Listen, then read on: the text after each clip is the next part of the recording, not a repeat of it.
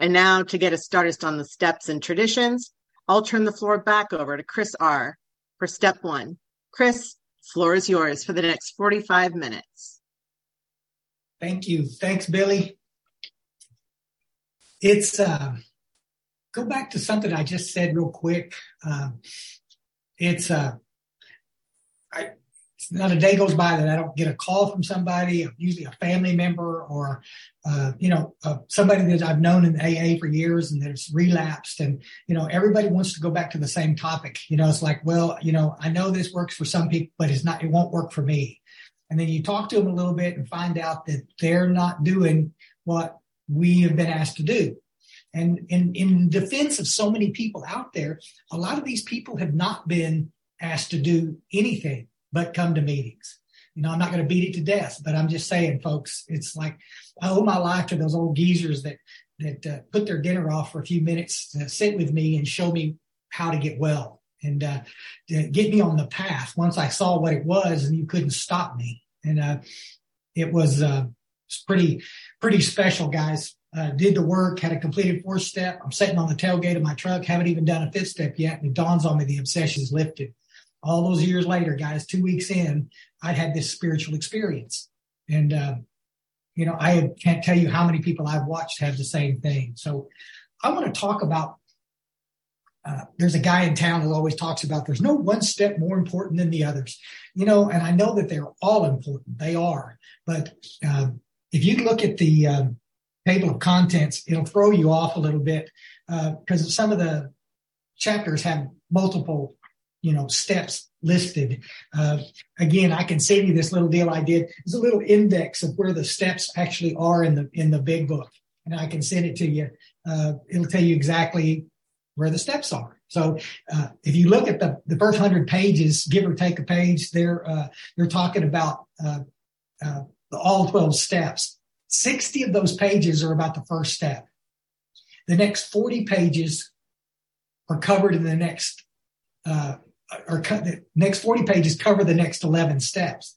It's just, I think Bill Wilson was pretty clear, guys. Without a basis to go on, if you're not really convinced you're one of us, you're not going to do this work. Everybody says they will. Are you willing to go to any length? Everybody says they will. I've never had anybody that said no. They say they will. Right up until the point you ask them to do something that they don't want to do. And then they start crumbling. But if they're convinced they've got a fatal progressive illness called alcoholism, they'll do it. I sat in Alcoholics Anonymous for 7 years. I called myself an alcoholic and didn't any more believe it than the man in the moon.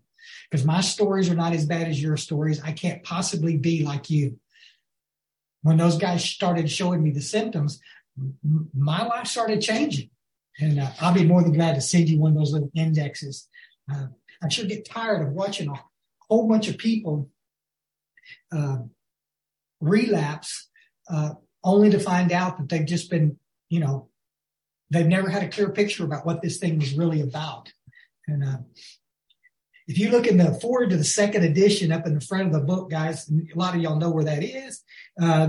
It talks about a success rate of 75%. I was on a Zoom last night. I was talking about membership surveys. It was pretty fascinating. These stats right there, guys, as close as we can get with a few in and out guys, people were staying sober. 75% success rate in 1955 when that book went into its second printing. Right now, if you look at chip sales, which is not scientific, but you look at the membership survey, we don't have anything like that. It's like we took something that absolutely worked, and then we have allowed it to all be watered down. I'm going to give you a real quick analogy, and I'll go quick. It's like an ugly pill. The pharmaceutical companies come up with a pill for ugly. Some of you out here would qualify for that pill. And it's a nasty pill and it tastes bad, but it really helps people that are ugly. But they're not selling too many because actually there's not that many ugly people out there. There's some homely people. Okay.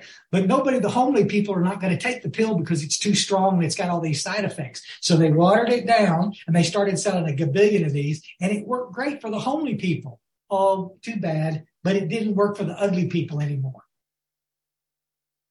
I think it's a perfect analogy. That's what we've done in Alcoholics Anonymous. We've watered it down. Easy does it. Think. Take your time. It's all not a race. And all the little one-liners, and it just drives me crazy. How many people come in and don't even know the symptoms of alcoholism? Had you known the symptoms to ask, you could have diagnosed me at 18 years old with alcoholism. But nobody was asking me those questions. They're asking how many drunk driving charges do we have, or how many blah, blah, blah.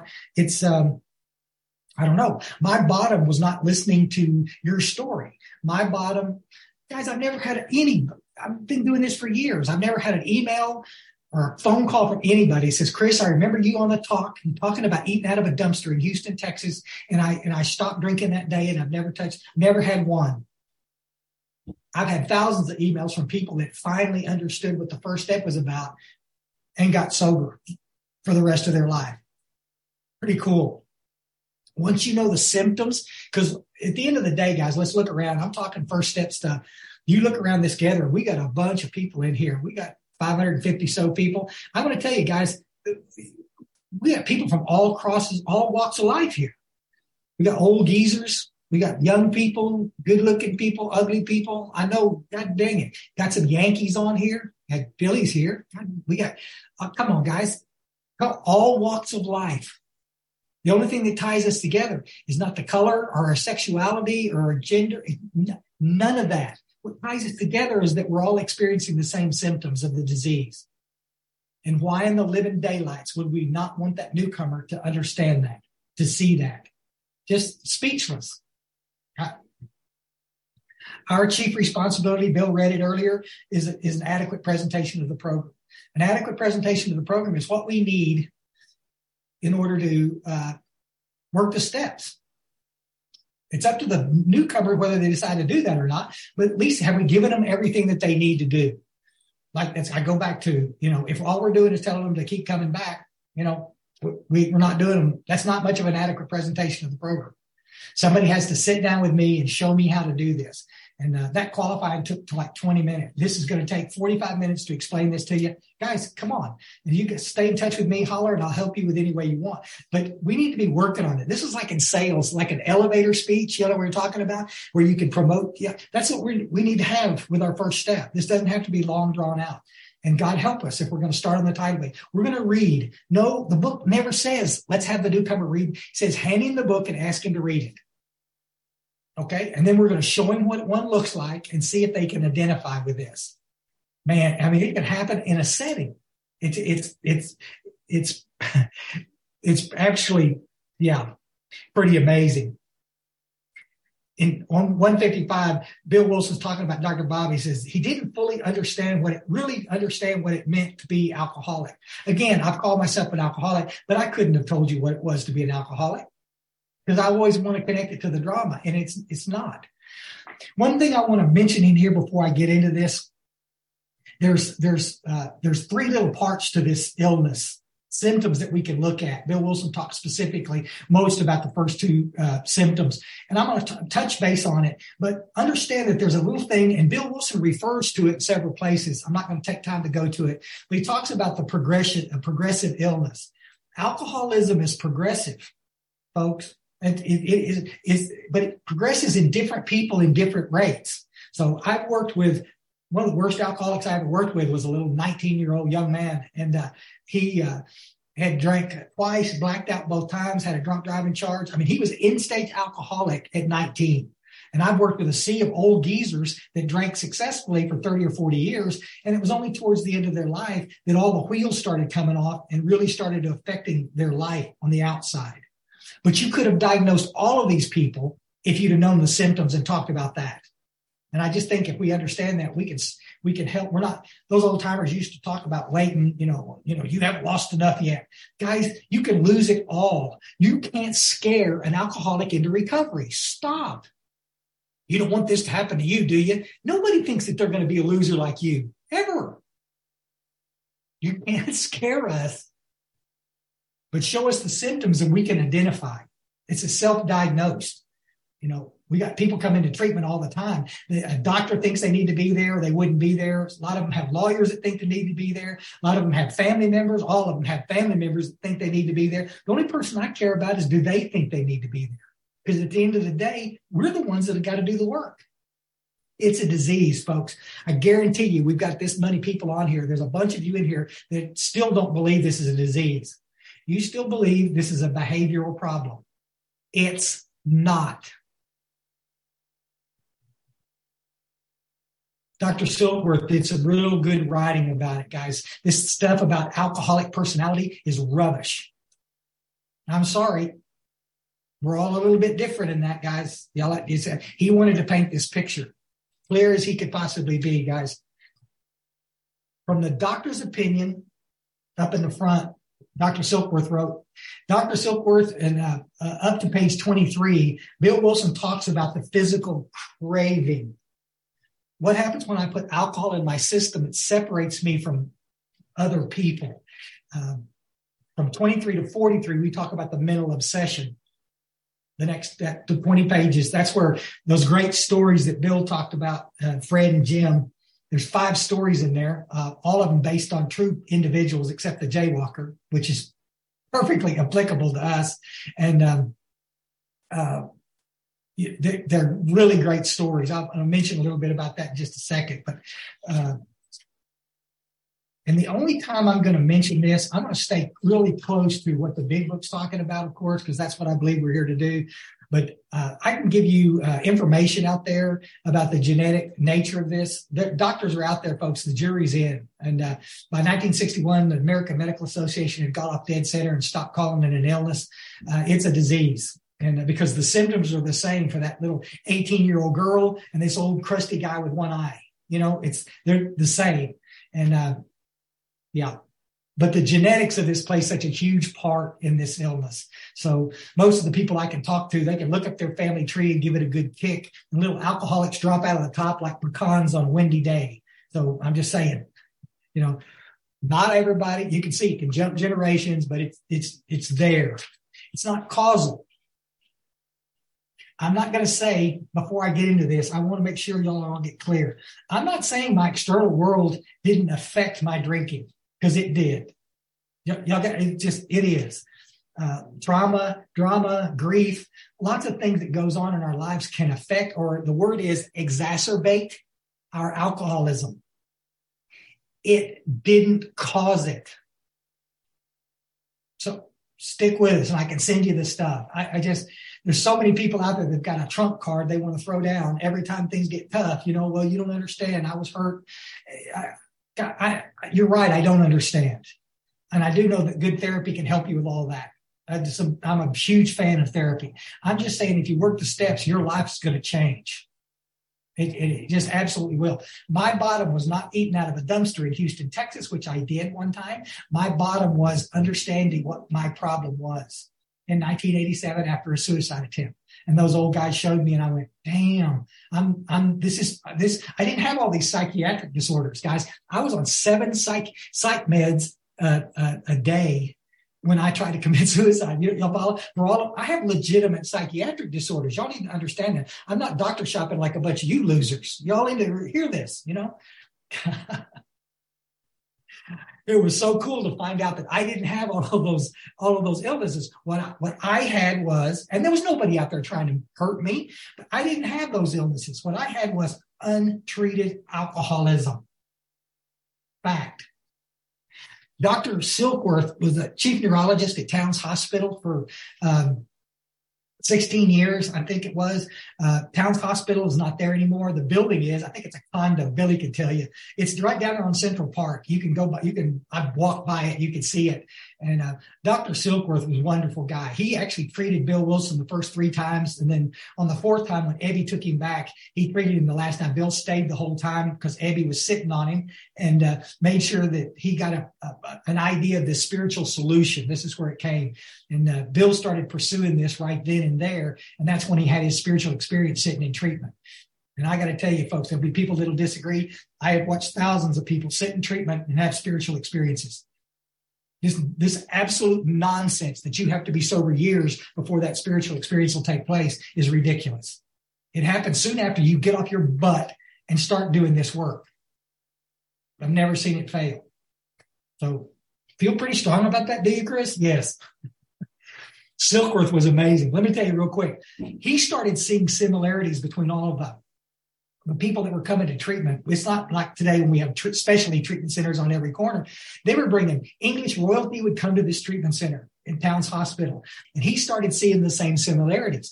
Once these folks started using, there was this phenomenal craving that kicked in that at certain times, the book says, they would lose control and drink more than they intended.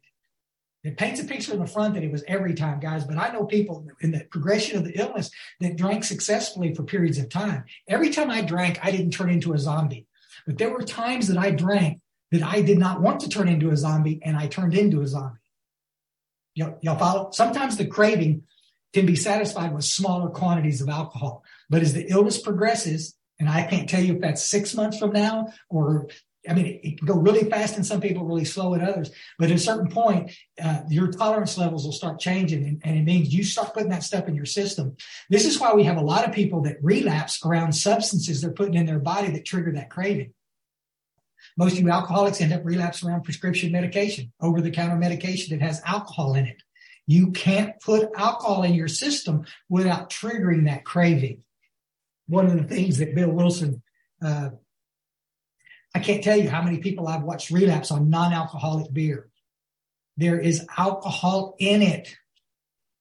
It's to a low enough level that the food and drug folks will allow them to label it non-alcoholic, but there's enough in it. Food that has alcohol in it, I don't care if it's been flamed or not. There's enough in it that can trigger that craving, and you'll be off to the races. Watch so many people. A lot of people don't understand it, that that phenomenon of craving, detox centers crank out 100% successes. We can get you detoxed off the alcohol. The problem is we can't keep you detoxed. That's what drives me crazy when I hear people in meetings, just don't drink no matter what. But I'm going to drink no matter what. Don't drink even if your butt falls off. My butt, I'm almost 70 years old. My butt has fallen off. Trust me. If I could stop myself, I would. And I want to show you. Bill Wilson in the front, I got to read this real quick. On the bottom, page 20 and 21, these are some good pages. Because Bill wants us to discuss this. He wants us to see it. There's 3 places in the book that he talks about different types of drinkers. Moderate drinkers have little trouble in giving up liquor entirely if they have good reason for it. They can take it or leave it alone. Then we have a certain type of hard drinker. He may have the habit badly enough to gradually impair himself physically and mentally, may cause him to die a few years before his time. But if a sufficient strong reason comes along, ill health, falling in love, change of environment, warning from a doctor or a PO, if any of this becomes operative, this man or woman can stop or moderate, although he may find it difficult and troublesome and may even need medical attention. Hard drinkers. A lot of hard drinkers in AA, folks. But given sufficient reason, they were able to stop. But what about the real alcoholic? He may start off as a moderate drinker. He may or may not become a continuous hard drinker. But at some stage of their drinking career, they begin to lose all control of their consumption once they start. That's me. I used to have a T-shirt. We did a T-shirt that says, I'm the person on page 21. It's funny if you wear it to an AA conference, how many people don't know what that is. But they'll ask, don't wear it to Walmart because everybody in the place is going to ask you, what's on page 21? I am the real alcoholic. I got to say it real quick, guys. If y'all want to stir up a hornet's nest, really, go to your AA meeting. I don't care. I'm sure it's a wonderful meeting. Introduce yourself as a real alcoholic and watch somebody make a comment. Oh, you think you're special? Yes. In AA, you are. Thank you for being here. We need you. That's for a fact. Looking at these symptoms, guys, real quick, I'm going to mention, because Bill Wilson, 3 places in how it works, he talks about the ability to be honest. If you can be honest, you can get this deal. The only prerequisite he gives us in this book, that you don't have to be particularly bright or smart, wherever. If you have the ability to be honest with yourself, you can get this. What is your truth based on your experience? Not what somebody tells you, but what you've experienced. Have you ever got to a little place when you were drinking alcohol, but you ended up drinking more than you intended? You show your butt, you come back the next day, nasty hangover, said, I'm never going to do that again. And then you do it again. That's the phenomenal craving, guys. At that point, it's like being allergic to a food. If you got a food allergy, then don't eat that food. Who knew? Who knew? Yeah. Okay. But if you keep going back and eating that food, we have a psych unit waiting for you. People go, what, are you crazy? Yes. That's the same thing with the alcohol, folks. Nobody wants to use that word, but the truth of the matter is we're insane. Bill Wilson uses the term over and over. Most everybody I've ever come across understands the the physical allergy. You alcoholics, once you start to drink, you can't stop. Okay. Oprah Winfrey understands that. Y'all understand that? Every doctor out there understands that. Alcoholics. Okay. Got that. Where we lose them, and so many people in AA, is that they don't understand the mental obsession.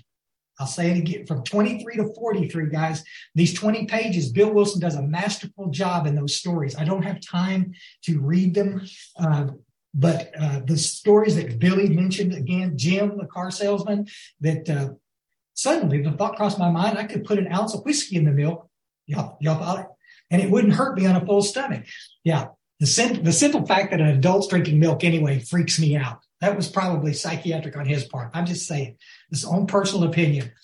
But I mean, this idea, and then this guy has like 8 glasses of milk, in the next 30 minutes. It's like, oh my God, it's just, The things that we do.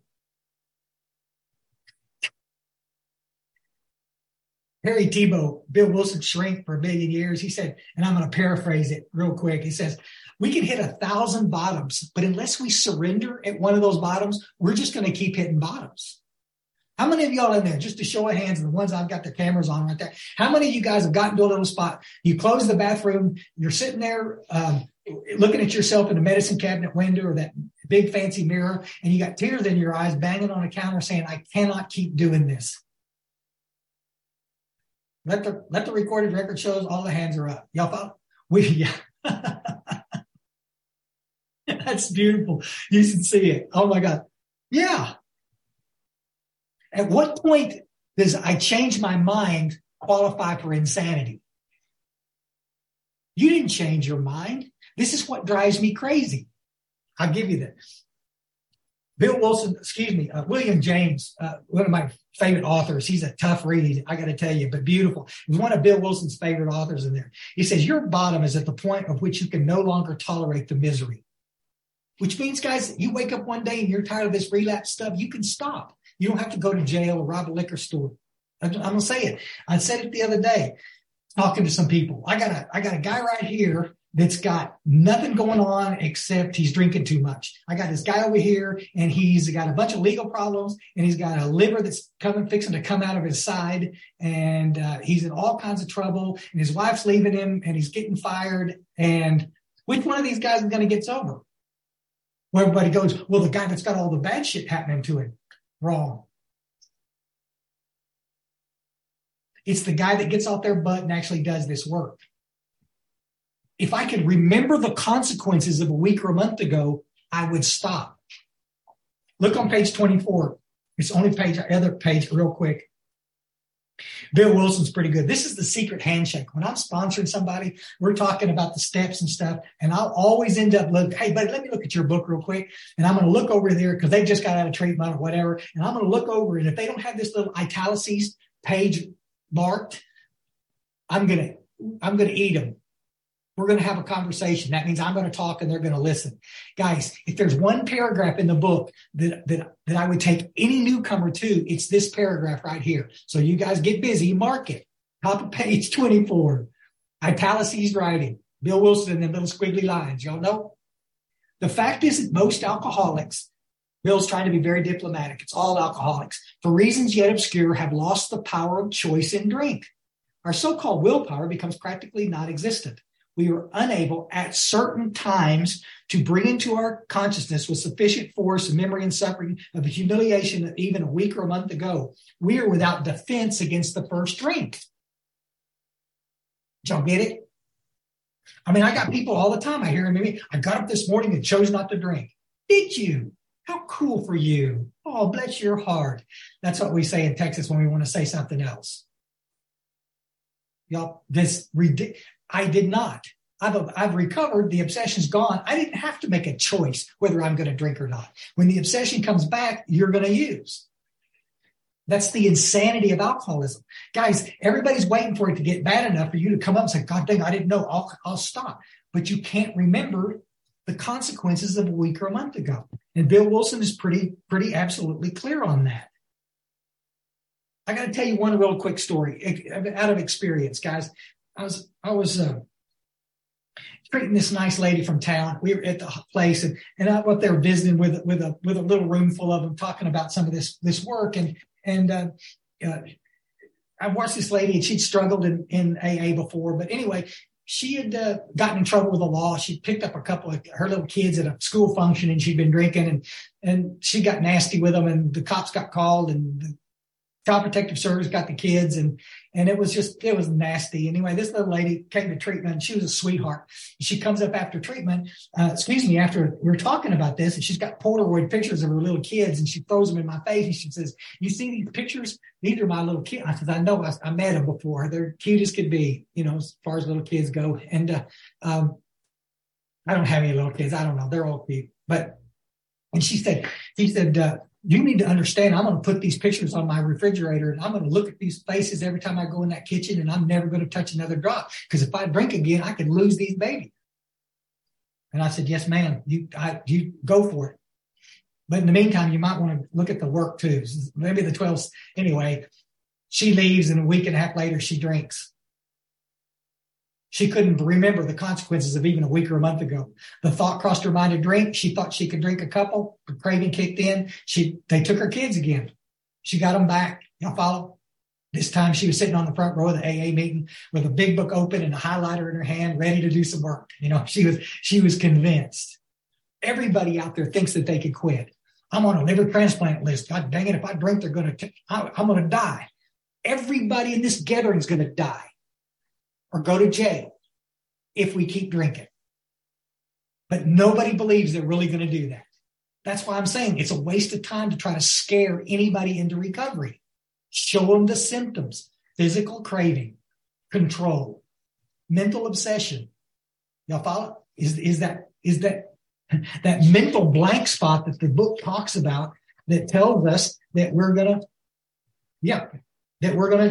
drink if we drink. We're going to die if we drink again. It's mind-blowing how many people you talk to that flat don't understand that. You need to understand the most insane thing you ever did was not while you were drunk. And some of y'all did some insane things. The most insane thing you ever did was cold stone sober. You picked up a drink again. After spending all that money for treatment, or after all that legal stuff, or all this stuff, and you picked it up anyway. And your families don't understand it. It's tough enough to get alcoholics to understand it. I guarantee you your families don't understand it. I get people call me all the time talking about their daughter. What is she, crazy? Yes. Hold that thought. Yes. The book says around that, we are strangely insane. When they started showing me this, guys, I got to tell you, there's some hope in me, because I finally realized what was wrong with me. I asked the old guy, I said, "Buddy, when you get sober, will that obsession come back?" I said, "Buddy, if you're doing the work and things you're supposed to be doing, that obsession will go." I haven't thought about taking a drink in 35 years, folks. And there were 7 years in AA where I didn't ever stop thinking about it. Real quick, I want to mention this, guys. I can stop drinking for short periods of time. And I want all of y'all to hear that, because I don't want to paint this picture that every time I drank, I blacked out and robbed liquor stores, because I didn't. So sometimes I could drink a little bit and get away with it. But as the illness progressed, it was less and less likely to happen. But I've quit 1,000 times. But what takes me back a lot of times, folks, is this internal discomfort. And it's not always the mental obsession. It's this internal discomfort Bill Wilson talks about. When I do 2 and 3 in a little bit, we're going to talk specifically about those bedevilments, this internal discomfort that comes back to us when we stop drinking. Those old timers that drive me crazy sometimes, just don't drink. Okay. But you see, if you're a real alcoholic and you just don't drink, you're not going to get better. You're going to get worse. Pretend this is alcohol, guys. When I set this down, this is the solution. Remember I was telling you about that story about me drinking at 17 years old, and I was just a little skinny, just uncomfortable in my skin kid, and I drank that bottle of Boone's Farm apple wine and all of a sudden started feeling okay. I wasn't drunk. I'm going to kick the world in the butt. I was just comfortable in my skin for the first time ever. Alcohol is not the problem. Alcoholism is the problem. Come on, stay with it 10 seconds, guys. Alcohol is not the problem. It's the solution. You take alcohol away from a real alcoholic, we don't get better. We get worse. That's why detox centers crank out 100% failures. We can get you past the detox. We can get you past the physical piece. But when this internal discomfort, that irritable, restless, discontent, the book talks about the low self-esteem, the feeling of uselessness, that boredom, the anxiety starts to come back. I've done it 1,000 times, friends. So have you. I'll put the plug in the jug and I'll be going to some meetings. About 2 weeks in, I'm a 2-week wonder, guys. I can stop for 2 weeks I've stopped for 2 weeks just to piss somebody off. I can stop for 2 weeks for an ugly woman. I can do that. I can stop. I can't stay stopped. The further away I get, all of a sudden that internal stuff. 2 weeks sober, I'm not working the steps. I'm driving around the goddamn traffic in Dallas, flipping people off, cutting people off. Y'all understand? Mad at the world, yelling at the radio station. I'm just a mess. Pull into a 7-Eleven, walk into that. I've done this 1,000 times. 7-Eleven, walk into that store, go back to the cooler. I'm going to get me a Dr. Pepper. Something got to knock the edge off here. And I grab a Dr. Pepper, and I hear this little voice in my head. You could probably drink one beer. No, man. That's how it always starts. No. What are you, a wussy? Open the cooler, put the beer back, get the Dr. Pepper back, open the other cooler, grab a beer, stand there for a few minutes, put the beer back, open the other cooler, grab a quart. If it's going to be a beer, it's going to be a big beer. Y'all got it? High five. I grab that beer, walk up to the front. I'm fixing to pay for it. Guys, some of y'all have heard me talk about this before. I'm sitting there looking at that line up there in the front. There's like 15 people standing in line. There's one little cashier up there working his butt off. And there's a little old lady, and she's come in and she's bought a stack of scratch-off tickets about 4 feet tall. And she's standing up there she bought the tickets. Now she's going to stand there at the counter, and she's little old lady. She's going to scratch off them tickets. Y'all follow? 15 people in line, and I'm sitting back there with a quart of beer, haven't even got it in my system yet, dripping on the floor, and I'm sitting there flirting with the lady. Oh, baby, you go, lady. God dang, save me some. Man, I hope I get me one of them scratch-off tickets. Y'all follow? Everything's just fine. Haven't even got it in my system. All the irritable, restless, and discontent's just gone. If I'd have got a Dr. Pepper in my hand, I'd have had to walk up there and whip that lady. That's it. That's all there is to it. 15 people. Hey, some of us have got to go to work. What are you doing up there? Y'all follow?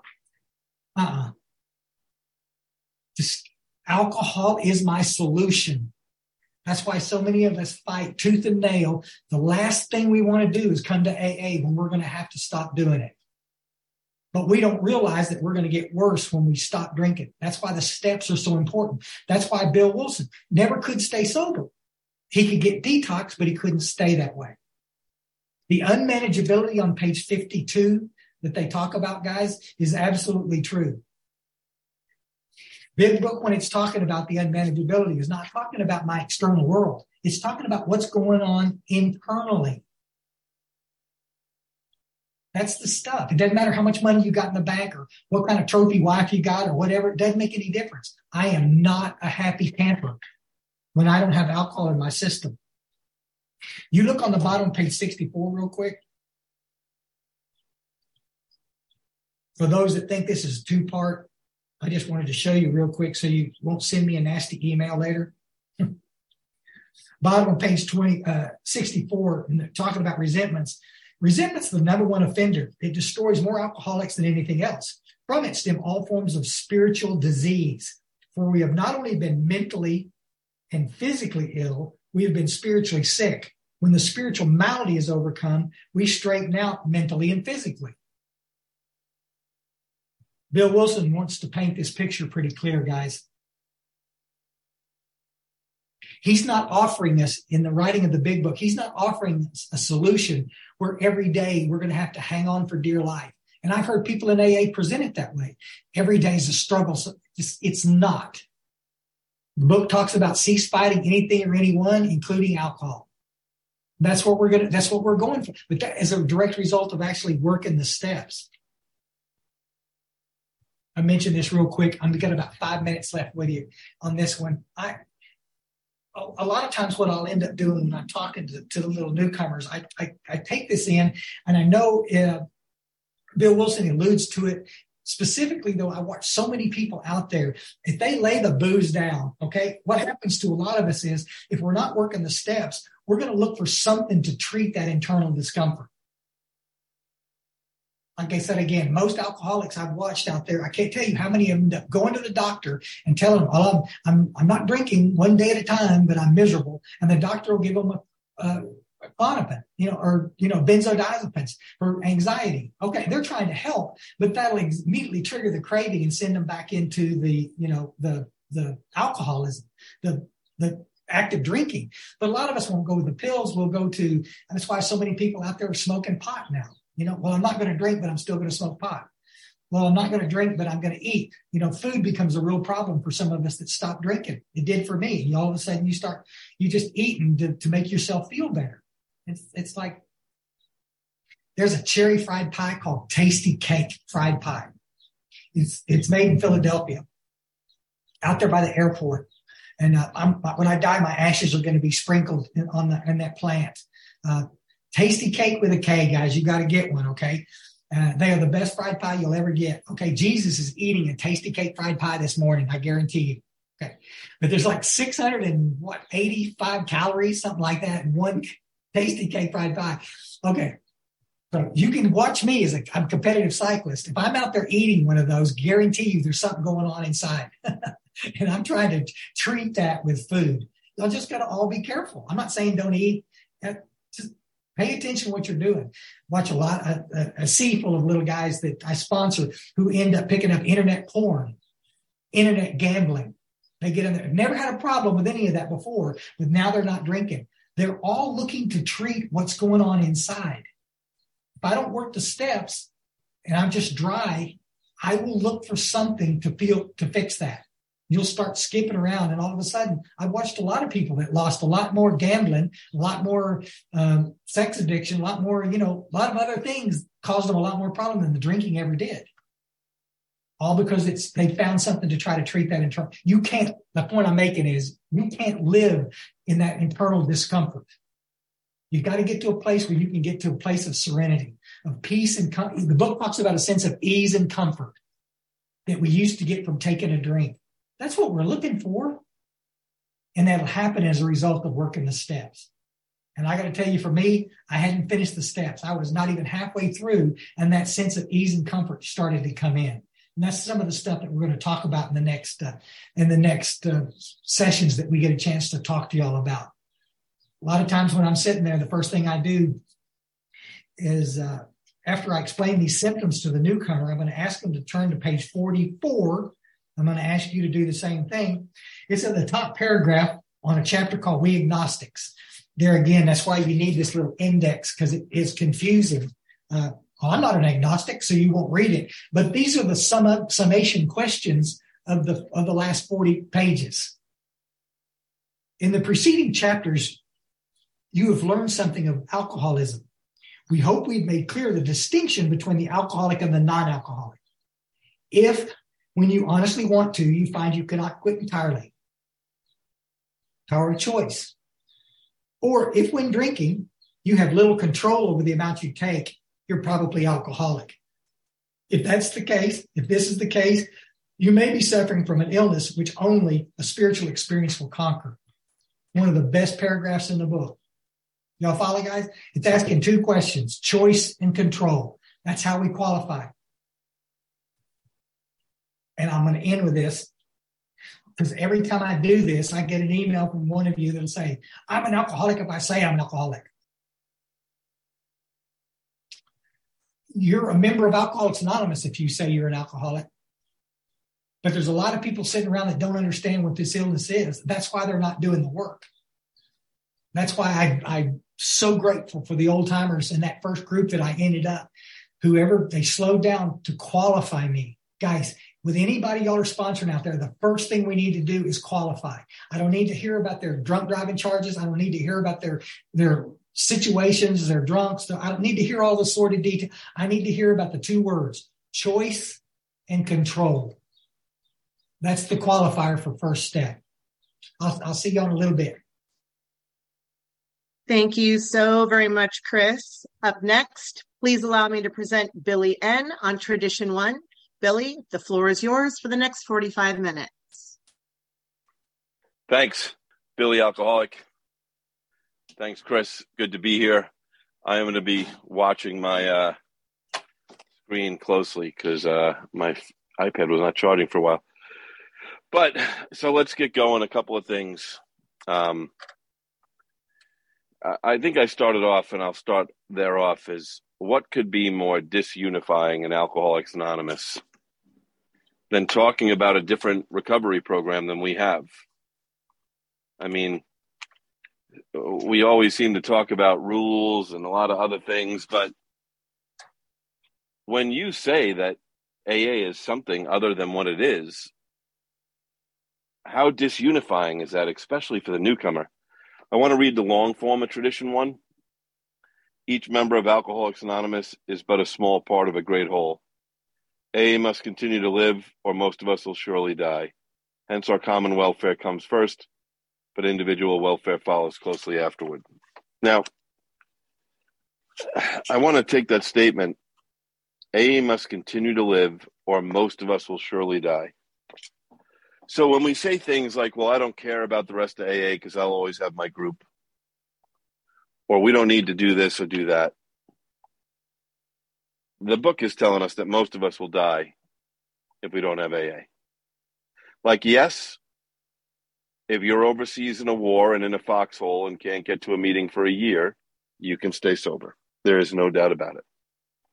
And yes, if you are an astronaut on the space station and happen to be sober, you can stay sober.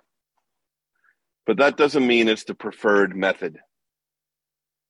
That's like saying if you got shot, you want somebody to take you to a dentist. I mean, I think if you get shot, you want someone to take you to a trauma center. And it's so important that we keep AA. Now, there are a lot of paradoxes in here, and I want to talk about a few of them. I have my notes for Tradition 1. But the first is individual freedom, because people love that line in Tradition 1. But before we get to it, I just want to read the first line. The unity of Alcoholics Anonymous is the most cherished quality our society has. And then a paragraph down, it says this. Does this mean some will anxiously ask that in AA the individual doesn't count for much? Is he to be dominated by his group and swallowed up in it? We may certainly answer this question with a loud no. We believe there isn't a fellowship on earth which lavishes more devoted care upon its individual members. Surely there is none which more jealously guards the individual's right to think, talk, and act as he wishes. Now, especially in this era of Zoom, when we have a lot of people out there who are creating their own fellowship and creating their own rules and their own guidelines and their own interpretations, there's a lot I'm going to talk about, especially in relation to Traditions 4, 6, and 10 regarding individual freedom. Unity is for sure most important, no doubt about it. And your individual freedom is important. There's no doubt about that. This is where we come into contact with the difference between rules and traditions, and then specifically traditions and customs. We don't have rules. We have traditions. I don't even like the saying little t tradition because I can't. What does that mean? Sounds just like a custom. We have 12 traditions. That means some of our groups might tell you how you have to dress to speak, but that's a custom. If you as an individual don't like dressing that way, you don't have to at all. Now, thank God this is AA, and the ego usually overrides everything else. So even though you get asked to speak, and even though they don't like to tell you how to dress, and even though you don't like that, my experience is most people usually speak anyway.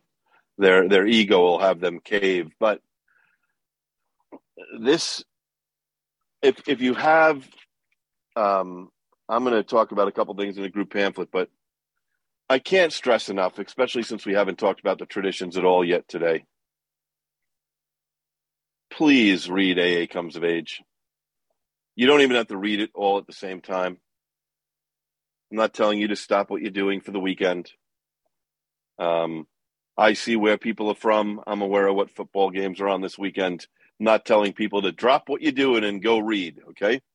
I'm just saying, for most of us that are here today, I just want to give an example of what Chris said.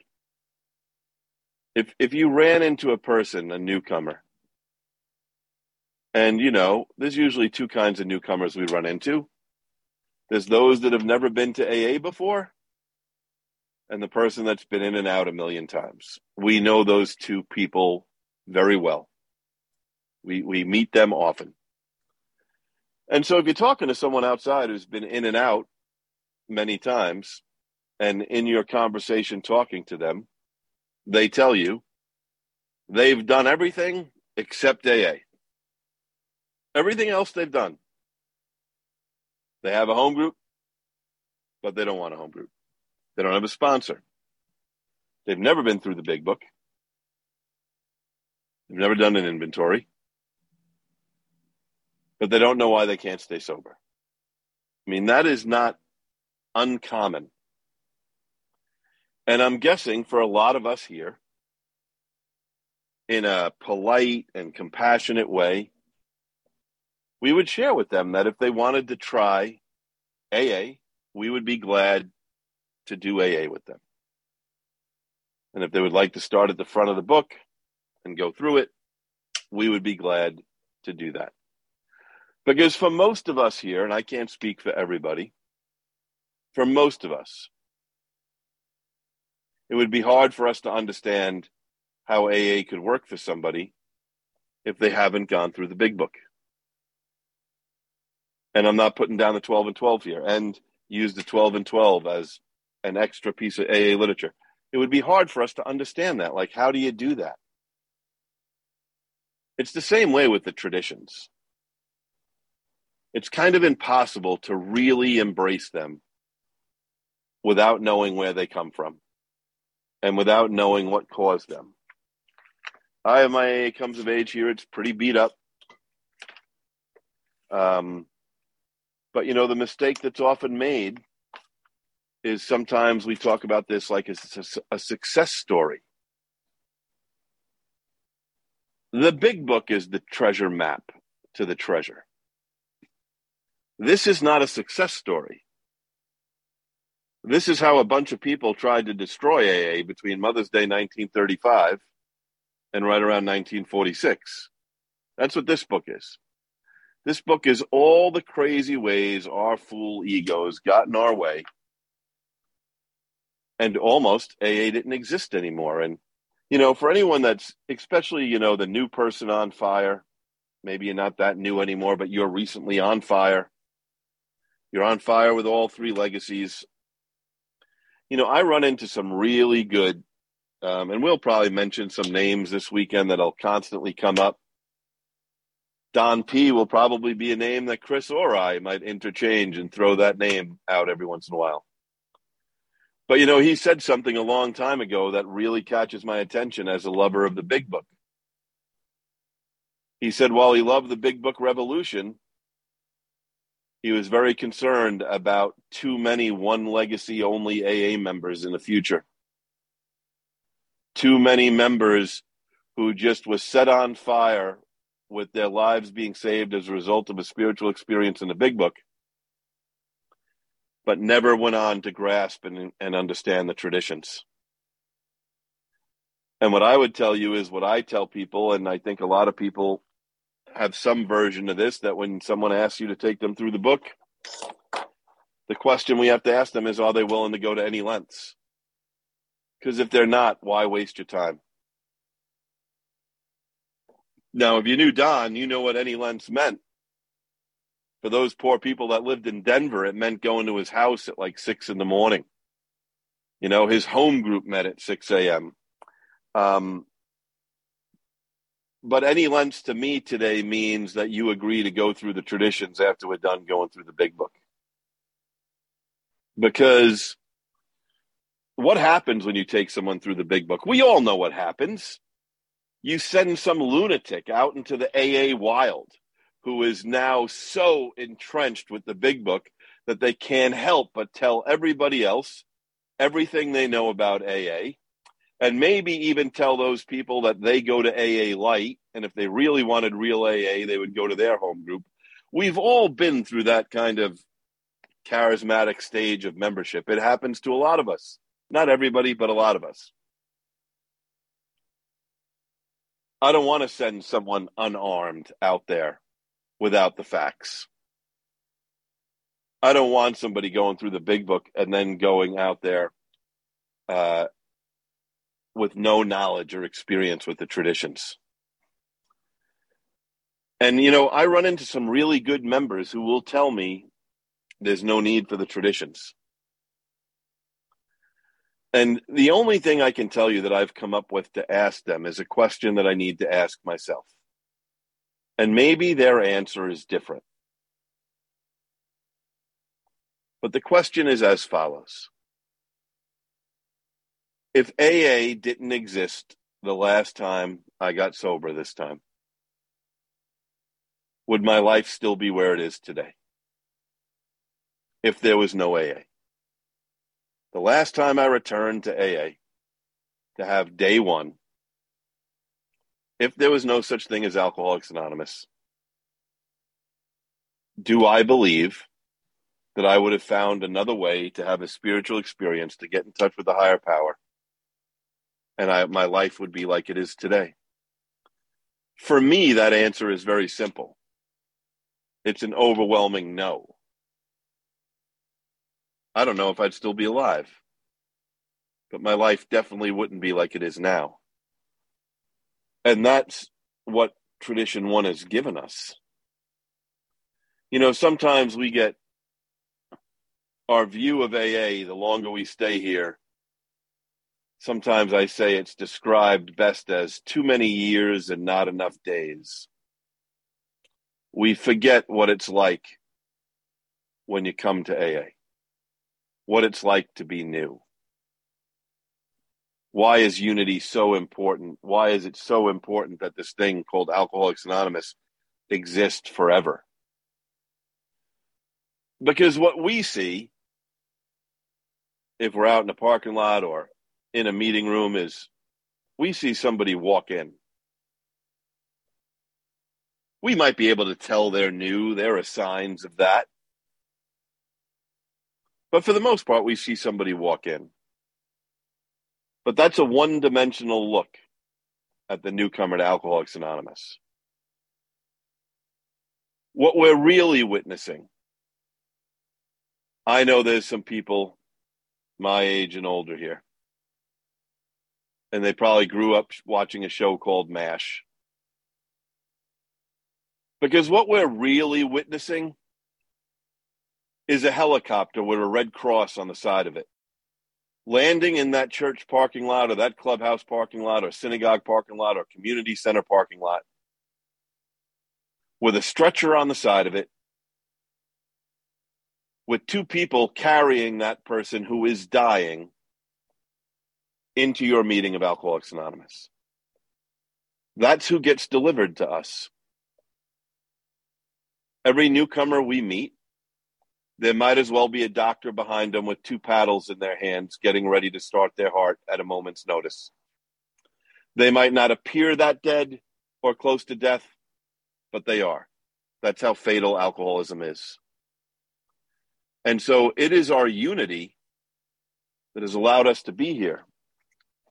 Now, one of the things in the Traditions Illustrated, my current version does not have page numbers, but it's the second page in the first section of Tradition 1. It talks about each of the other 11 traditions explains one specific way to protect the unity of the fellowship and the AA group. So in other words, we might be able to say we have one tradition. Unity. The other 11 are a way to keep it and maintain it and not let it get destroyed. Also, while I'm here, it says this we owe to AA's future to place our common welfare first, to keep our fellowship united. For on AA unity depends our lives and the lives of those to come.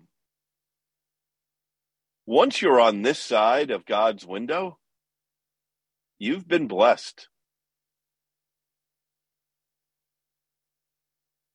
I know we love to say in meetings, don't quit before the miracle. Well, my point of view, if you're sitting there with 1 day of sobriety or more, don't quit after the miracle. Something miraculous has happened to you. People like us are not supposed to have a day sober. Do not quit after that miracle. But that's what we owe to the newcomer. That's why unity is so important.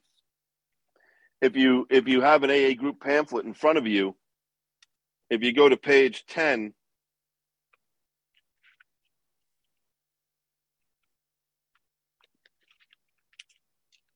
it says the AA group, the final voice of the fellowship.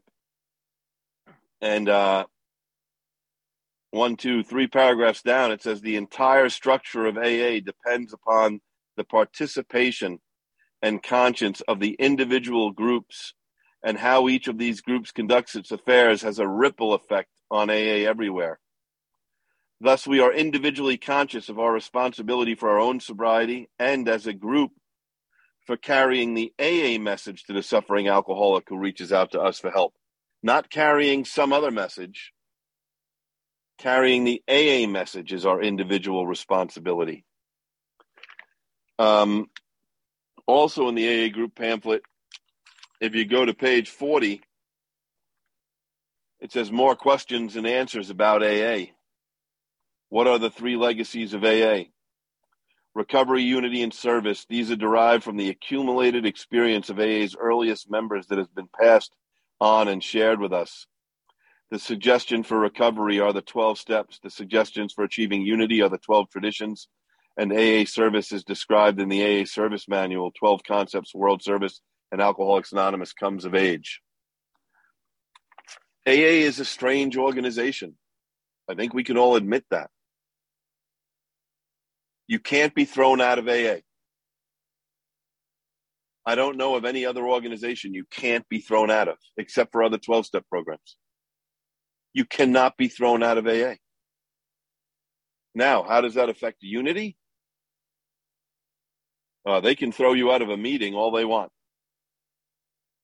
All they want. You know why? Because their sobriety is more important than you being an idiot. You don't get to disrupt meetings. You don't get to maybe do things. I know we're very into safety these days, and we have the yellow safety card and we have the safety piece. But truthfully, the original safety program of Alcoholics Anonymous is our 12 traditions. If you're interfering with newcomers, if you're preying on people, and I know the kind of predatory behavior we tend to talk about is sexual. There's all kinds out there. There's financial.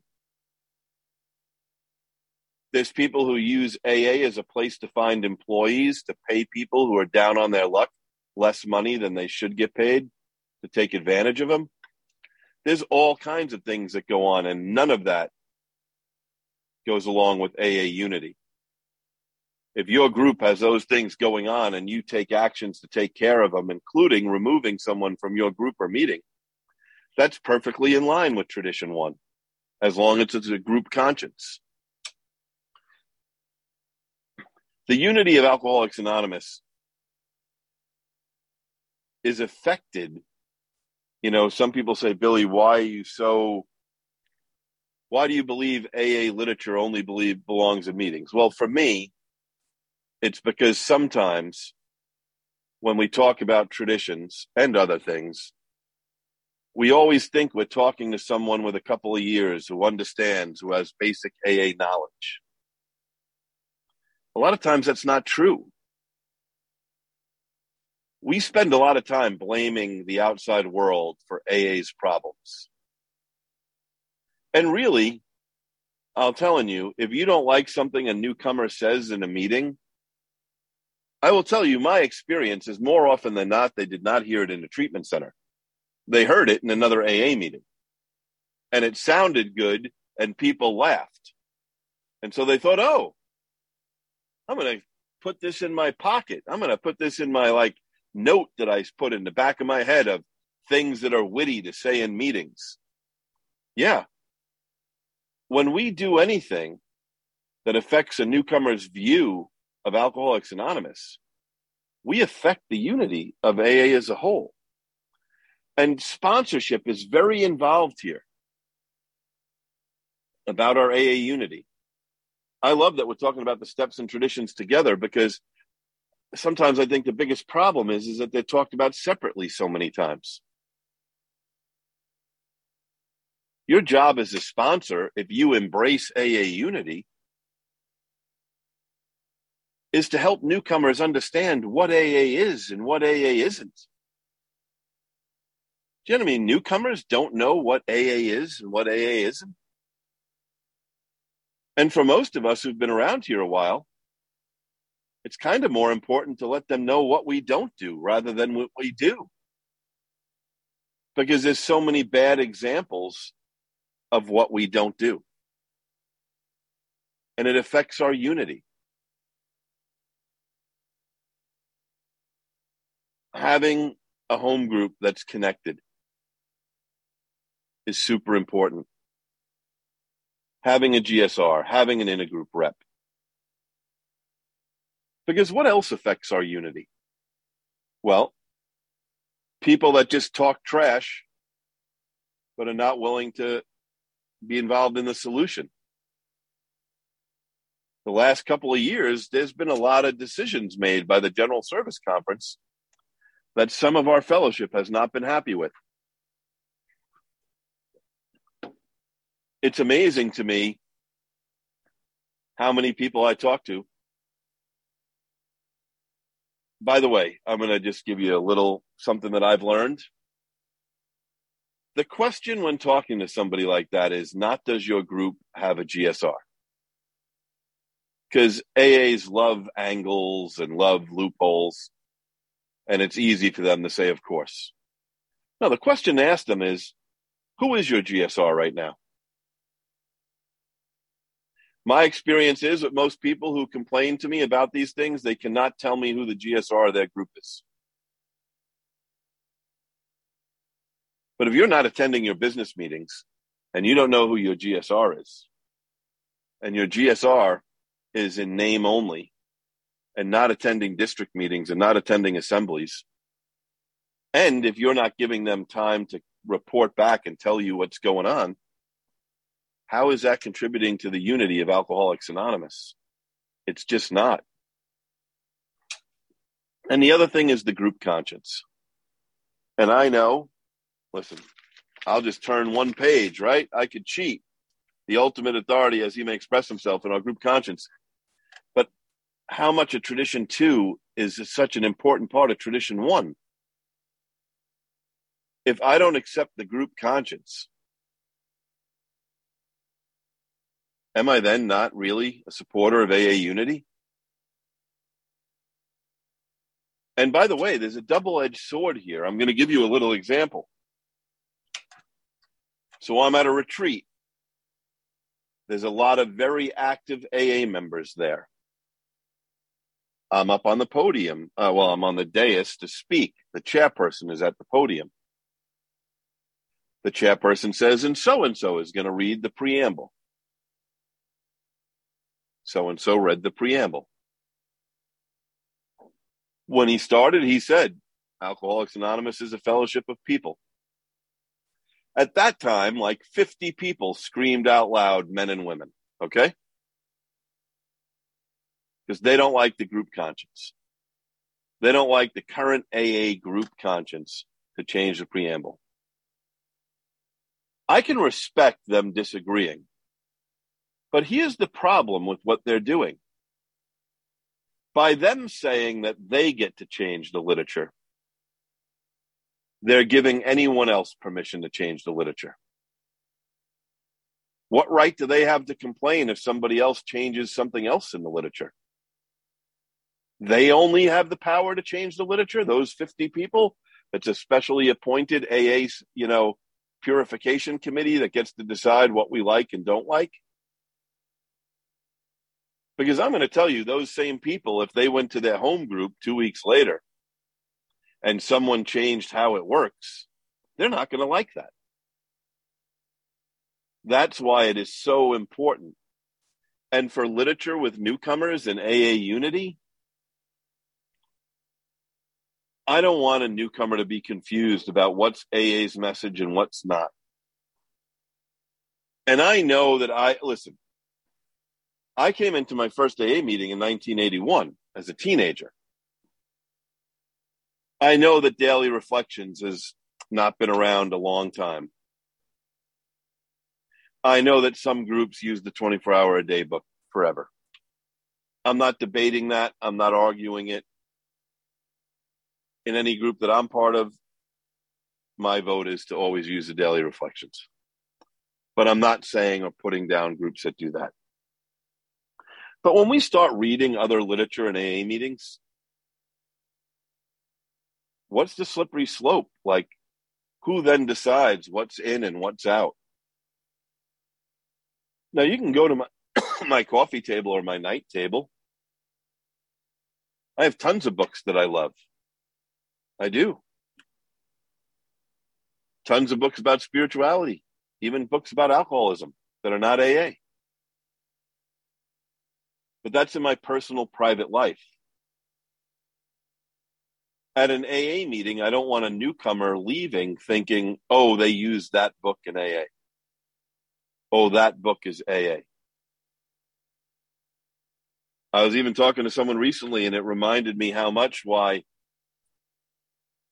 I have respect for the podium, so I can't say a certain word, but there are some parts of the country that have meetings called FTL meetings.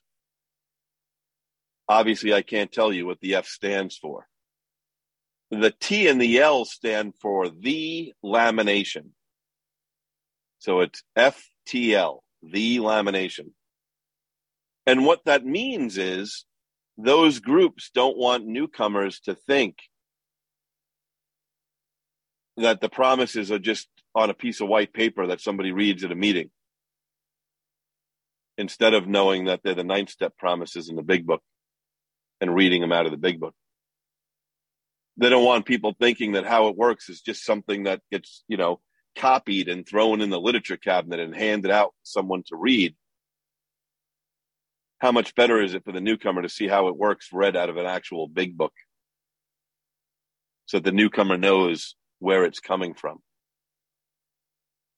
I'm even one to say that there's some really good books that have been written about recovery from alcoholism. But AA doesn't endorse any of them. And our unity, we need Tradition 6 to keep our unity together, that we're not endorsing any of those books. And a lot of the current books, just my experience, because I read a lot, they don't believe in the stuff that Chris just said. They don't believe in the doctor's opinion. Hold on while I switch. Can you hear me now? You guys can hear me? Good. They don't believe in the doctor's opinion. They don't believe in certain things. That's why we need our literature to keep our unity. Inside, if you do have a Traditions Illustrated, I love this first little bubble. Our individuals to sobriety depends on the group. The group depends on us. We soon learn that unless we curb our individual desires and ambitions, we can damage the group. Yes, we all have ambitions and desires. We have to put them aside. The group has to come first. It has to. The last thing I want to talk about is the minority opinion, which sometimes doesn't get talked about regarding unity. But if you read our history, unity is the whole reason for the minority opinion. The whole reason. The minority opinion isn't just so, I'm just going to use myself as an example, that I can tell everybody else they're wrong and they can applaud and tell me how right I am. The minority opinion isn't there. It's not there. We talk about it like it's this magic thing that someone's going to give this eloquent speech and everyone's going to vote a different way. That rarely happens, maybe 1 or 2% of the time. The minority opinion is there for unity. It is there to show the person, even if the vote is 20-1, the minority opinion is there to show that one person that unity is so important to us that we want to hear what you have to say. We don't need to have the last word. That's what the minority opinion is about. That's what Bill W. wanted everyone to understand. Yes, we talk about tyranny of the majority and tyranny of the minority, and that stuff is all good, and I've seen the minority opinion changed. But what we don't want is people leaving like what they have to say is not important, or believing that just because they think different, it's not important. And sometimes that's a hard lesson to learn regarding unity. The preamble is a perfect example. I don't think we need to point fingers that you're wrong, you want to destroy AA, or you're wrong, you're stuck in the 1920s and 30s, and you're some old dinosaur. Why do we need to go down those roads? Why can't we just embrace that God spoke through the group conscience? And unity is more important. And yes, maybe it's one of those rare things that the service manual calls a grave issue that should be appealed. And we've had some famous ones, and thank God. But the hardest thing to accept about unity is not when the vote goes my way. It's when the vote doesn't go my way. Am I going to embrace it? And I'll get more into this in tradition too, but unity is affected here. And, I want to talk about online a little bit. I travel a lot for work. A lot. I get up early. I don't like to, but I've just been trained to by my occupation.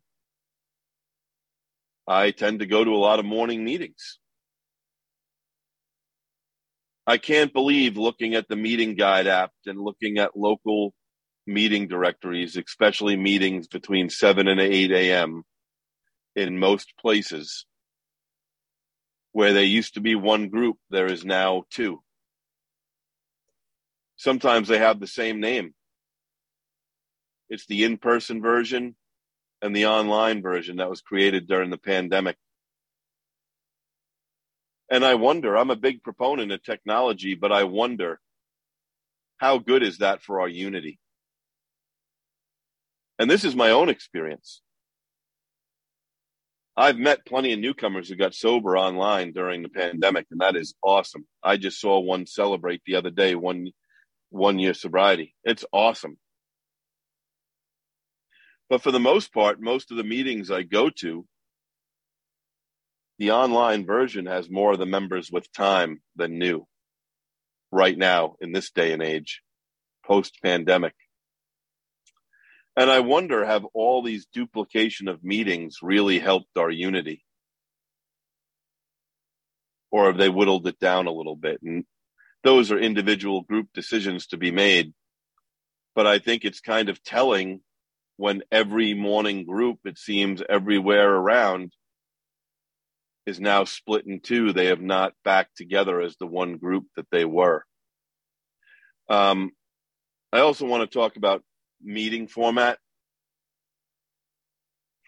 Having a good meeting format is good for AA unity. Having guidelines for your group or bylaws is really good for AA unity. That way, everybody knows the group decided these things. Not me, not you, not the person who's been here for 50 years. So that's it. That's all I have. Have a great day. Thank you very much, Billy. We will now be taking a lunch break and meeting back here in 1 hour.